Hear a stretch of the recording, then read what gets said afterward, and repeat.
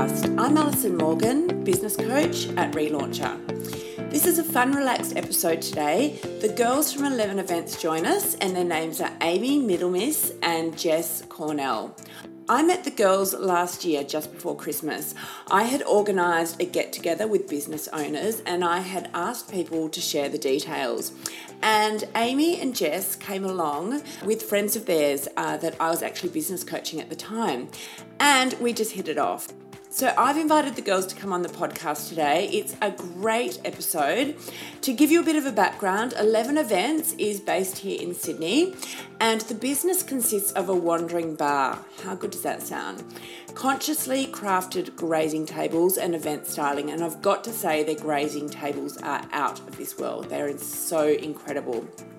Each of their offerings are designed to be enjoyed by themselves or together and are perfect for weddings, events, photo shoots, corporate functions, as well as media and brand activations. So let's bring the girls on.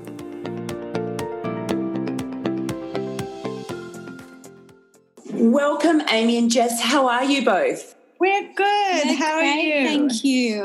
I'm super well, and I'm really excited to have you girls on this podcast this week because there's lots we can talk about. So before we get into your business, I would love to hear about both of you. So we've got two people, being both Amy and Jess. So I think just if you take it in turns, introducing yourself, that would be great.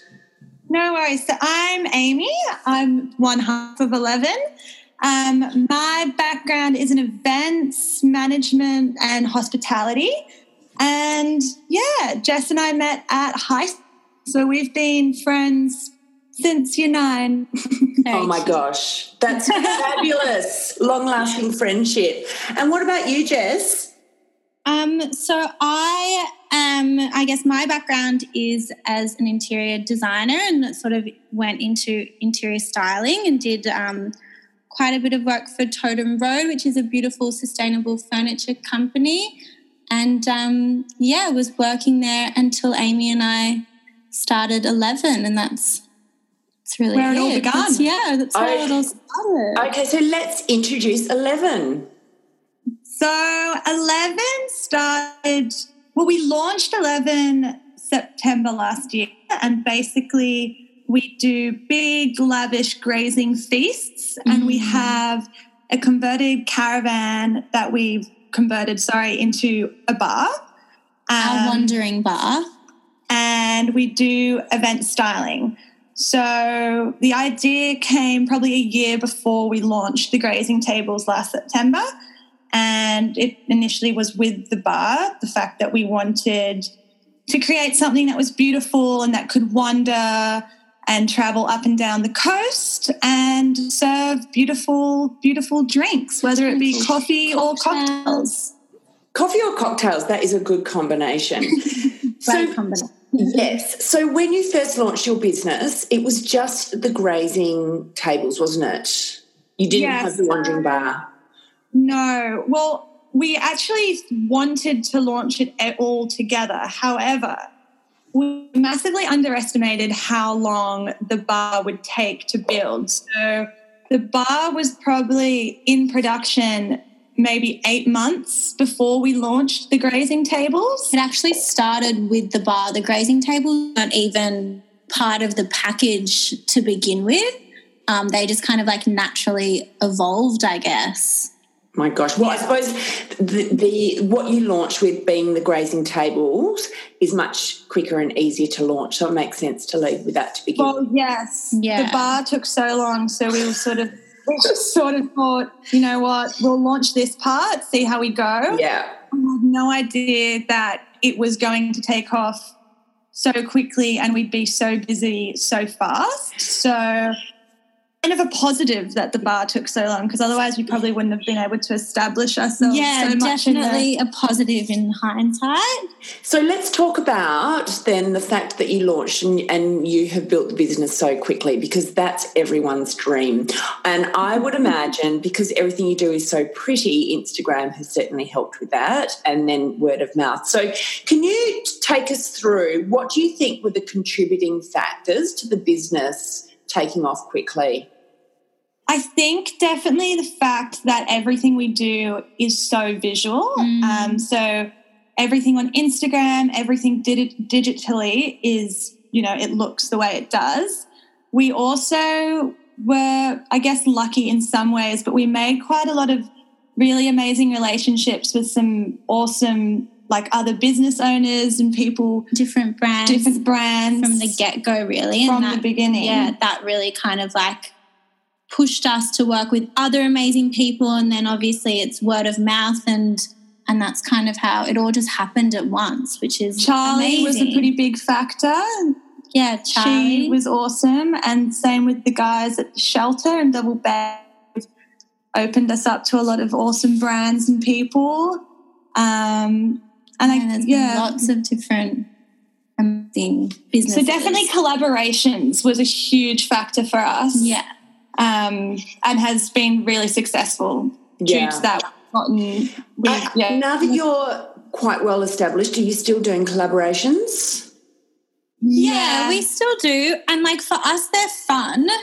It's really interesting being able to work with different brands and kind of all put in, I guess, your own spin on the event. Yeah. I think that kind of something that we're talking about at the moment is just how much we do collaborate without necessarily charging, just that now are in a little bit of a better position than from when we were when we first started.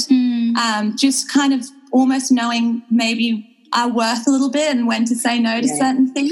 This is a really interesting conversation because I see this all the time with business coaching. If I'm coaching a brand that is brand new, well, then when they establish collaborations and partnerships, in most cases, it's like they're just gifting their services or their products for free.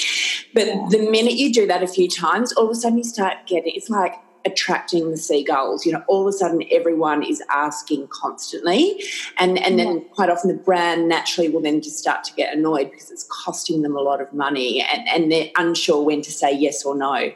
And I see that quite often actually, and it is just so much at the point where like partnerships create such a valuable connection for growth and connection in business, and they have to be done, but you do have to tailor them accordingly as you grow and evolve.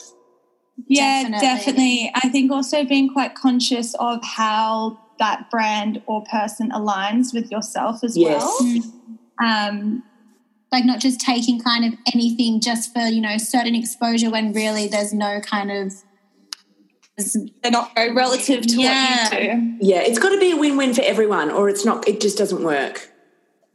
Definitely. And we're actually starting to do it more, I guess, legal-wise, making sure we have contracts and it all written down rather than it just being like, oh, yeah, we'll do post this on Instagram or yes. stories. Absolutely. Look, quite a few brands these days, and it's more the established ones, they will provide you a written document to sign. Yeah. And it's not so much that it's to scare you, it's just so that everyone knows this is the content that we require, these are the hashtags, these are the handles, and some people actually want to approve content before it even goes live. So it just depends. Yeah. But I do think having that written down is so good for everyone, in particular if you're collaborating with an influencer, because it's very easily forgotten what was agreed if it's not written down. Yes, and it's something that can be referred to as well, especially if there's like post-event content as well, like blogs or EDMs that need to be sent out, which we've done a few times with some brands. It's a good way of just touching base. Yeah, and they can people out so they can easily be forgotten, and then if you have nothing to refer back to, it's really hard to kind of stand your ground and be like, no, this is what was promised. Absolutely. What do you think's been the biggest contributing factor to, like, do you think it's beyond Instagram and the partnerships? Do you think there's been another element which has really helped with the business? I think, I don't know if this sounds super cheesy, but definitely the fact that we're very passionate about our ethos, which is everything being such a high quality, sustainably sourced, which makes quite a big point of difference to some of our competitors, And it also comes through, obviously, when people are enjoying whatever it might be. It might be a grazing board, or it could be a cocktail or a drink that we've created throughout the bar. It really does come through, I think. Yeah. Which is, we get quite a lot of repeat business. Like most of the people we've done work for, we've done now probably like 2 or 3 events for. Right. That's been a pretty and factor. Definitely, like, I think just even Amy and myself, like our actual relationship and what we're both of our strengths and weaknesses, I think are very, very suited, and I think going into partnership with someone who is almost like the opposite in a way, in certain ways, is really advisable. Amazing. Yes. Yes. Okay, so now we're on to strengths and weaknesses. What would you say some of your strengths are? Strengths, I think, similar to what Jess said, is the fact that we both bring probably different strengths and weaknesses personally to the table. I mean, I couldn't think of anything worse than trolling through Instagram, looking at pictures. But Jess is a queen at it. Loves it. And, I mean, if you've seen our Instagram, it's beautiful. It's stunning. So definitely things like that. Whereas I can't. Figures and like the accounting side and even like logistical, putting everything together, that just makes my brain so confused most of the time. You're creative. Yes, and Amy, an absolute queen in it, but also creative. But like that's definitely her strength. You're describing me and my husband. Then hopefully it lasts. Because he's a real creative and I'm very strategic. Yeah, I've got creativity in me, obviously, but he's like the real creative because, he's advertising. But it works because, as you say, you've got the opposites and it brings out your strengths really well. Yeah, definitely. And also like even the way that we look at anything, like any problems that arise or how we kind of tackle setting up anything really, we've sort of got 2 different viewpoints that I think. And luckily they don't clash. Yes. No. Yes. They haven't yet. Early days. But no, You are still definitely in the startup phase, that's for sure. Do you find that many people ask you to do things or, requests that you're not necessarily providing in the business? Well, we started, I guess, in terms of the grazing tables, originally that was sort of all we did. But then we had so many inquiries and requests for more substantial foods and hot food, which is beyond our realm of expertise. Right, so they wanted more than grazing. Yeah, so they wanted like the beautiful cheese and everything styled the way we do it, but they wanted, chicken skewers or things that like we actually can't legally do that ourselves even if we wanted to at the moment. So we, since that, have been working with some awesome chefs and other caterers with, again, similar ethos to us, which is that it's obviously all really super high quality, all sustainably sourced. So we have been able to now sort of adapt and, accommodate for those requests. Yeah. Hot food is still something we're working on. It does add a little bit of another element to it. But, I mean, it's kind of interesting seeing what people ask for because it's sometimes things we've never thought of, even if it's to do with, like, our event styling. Sometimes it's for, on a scale that we haven't yet done and navigating our way through that and thinking, you know what, we've actually got quite a lot of demand for this, so we're going to push this now. We're going to advertise that we do this service and start building that part of our business. See, I would imagine you've got a couple of different target audiences, being brands and PR agencies and corporate, and then the end consumer as well. Is that right? Yes. Yeah. And you would market those differently? Yes, definitely. Yeah, we're kind of working on, I guess, our whole marketing strategies. And to begin with, it was more just like, this is what we do. look, how beautiful it is. This is what we're all about. This is our ethos. And now we're kind of starting to rein it in. Yeah. This way to actually speak to different groups of people and how we can do that, and what are the different ways that we can achieve. Yeah, but I would imagine also you would be unsure at times on pricing for the bigger scale events as well, because is that right? 100%. We're still sort of figuring out. Yes. Yeah. Yes. So, the amount of businesses that pricing is one of their toughest, decisions in their business is incredible. And they always feel like they're the only ones, but there is so, That's so true. It's really nice to hear that being said, because we were talking about this earlier and we're thinking, you know what, are we pricing ourselves high enough? Are we... Yeah, what are people's views on it? But at the same time, I guess in the way that we are different is the quality of the produce and the extra effort that even goes into it being styled and all those tiny little details and touches that make it so unique and beautiful. Yes. So there is a lot of extras that you get as opposed to just... What I see so often is that people generally undervalue their services or their products, and a lot of people feel guilty about charging a certain amount. But the point is there actually is never a right or wrong price. It really is about working out who do you want to target, and then what would be, the right price within that target market. But then it also comes down to marketing as well, because if you've got an expensive product and your branding is really off, and you're not targeting the right people, then it's just never ever going to convert. So that is very true. I think it's less about what's the actual price, but it's who am I going to target, what's the branding going to be looking like, and then the price is the final piece that you put in the puzzle. But it is difficult, especially when you've got a couple of different target audiences with vastly different requests in terms of quantities and scale. Definitely. Yeah, definitely. I like that, how the pricing comes last. I think that's a real...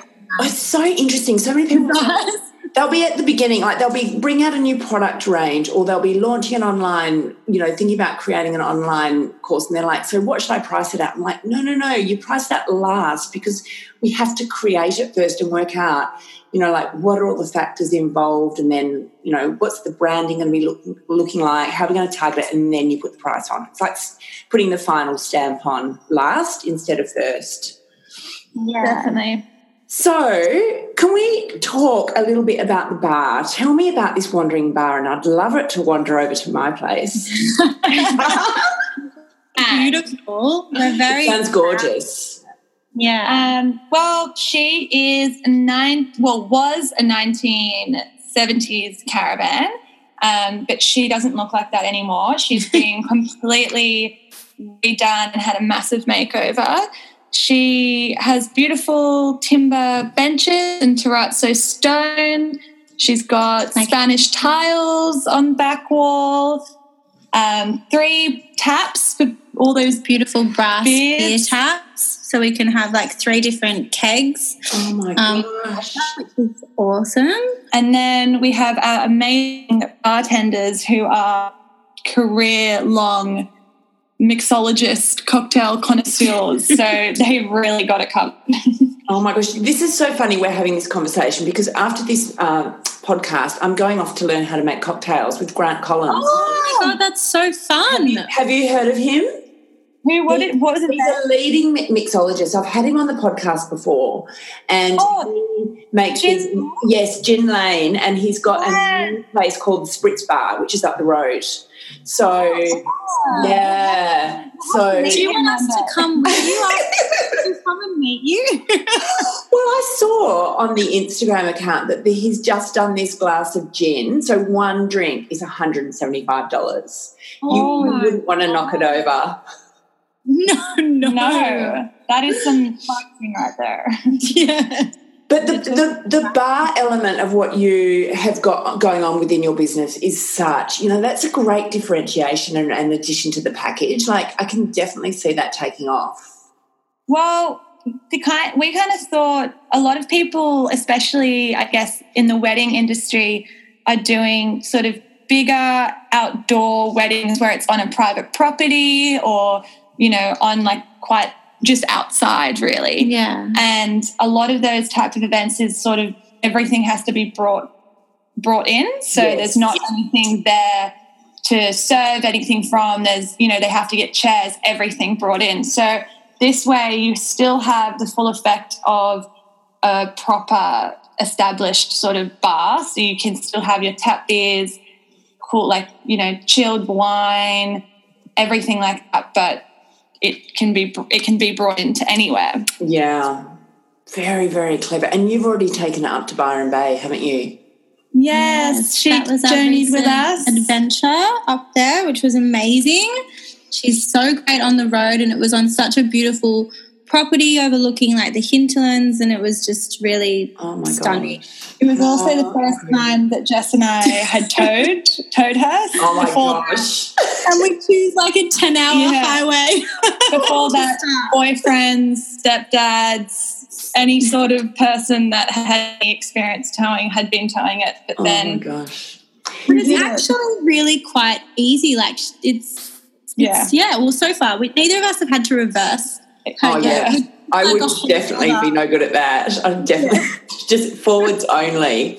Yeah, you know what you girls should do is a big launch. No. Yeah, well, we definitely. Yeah, we definitely want to do that. We did like family friends just to like make sure everything worked, and thought, you know, that's nice to get everyone together. But a big launch is definitely on the card. You could do 2 good-sized ones, so that, because I think part of the intrigue around your business, you know, and the platters and everything is it's very bespoke and it's very beautiful and it's very whimsical. And so in a way, like, you'd still want to keep it at a manageable level. So maybe doing 2, inviting like 2 groups, different groups. Yeah, that's not a bad idea, actually. Really good idea. In spring. Definitely. Oh, yeah, well, that's fairy lights. So beautiful. We had the fairy lights sort of around it in Byron, which was amazing. So we'll definitely have to repeat Your invite will be in the mail. Oh, yes, please. Oh, my gosh. So what's the focus for the second half of this year? Definitely promoting the bar. Yes. Obviously still very much grazing tables, but the bar hasn't really received as much exposure, and we'd love her to be out and about getting used. So I think definitely promoting that part of what we offer, and our event styling, which we have done quite a bit with our pop-up picnics and some bespoke events, but really showcasing that part of the business as well. Oh, my gosh.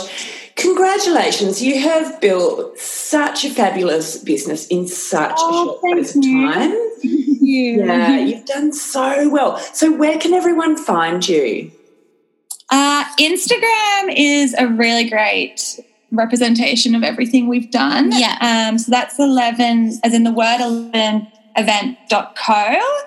And our website is also up and looking great. So 11-events.com.au. Fabulous. Thank you so much for joining us here today. I have really loved speaking to you both.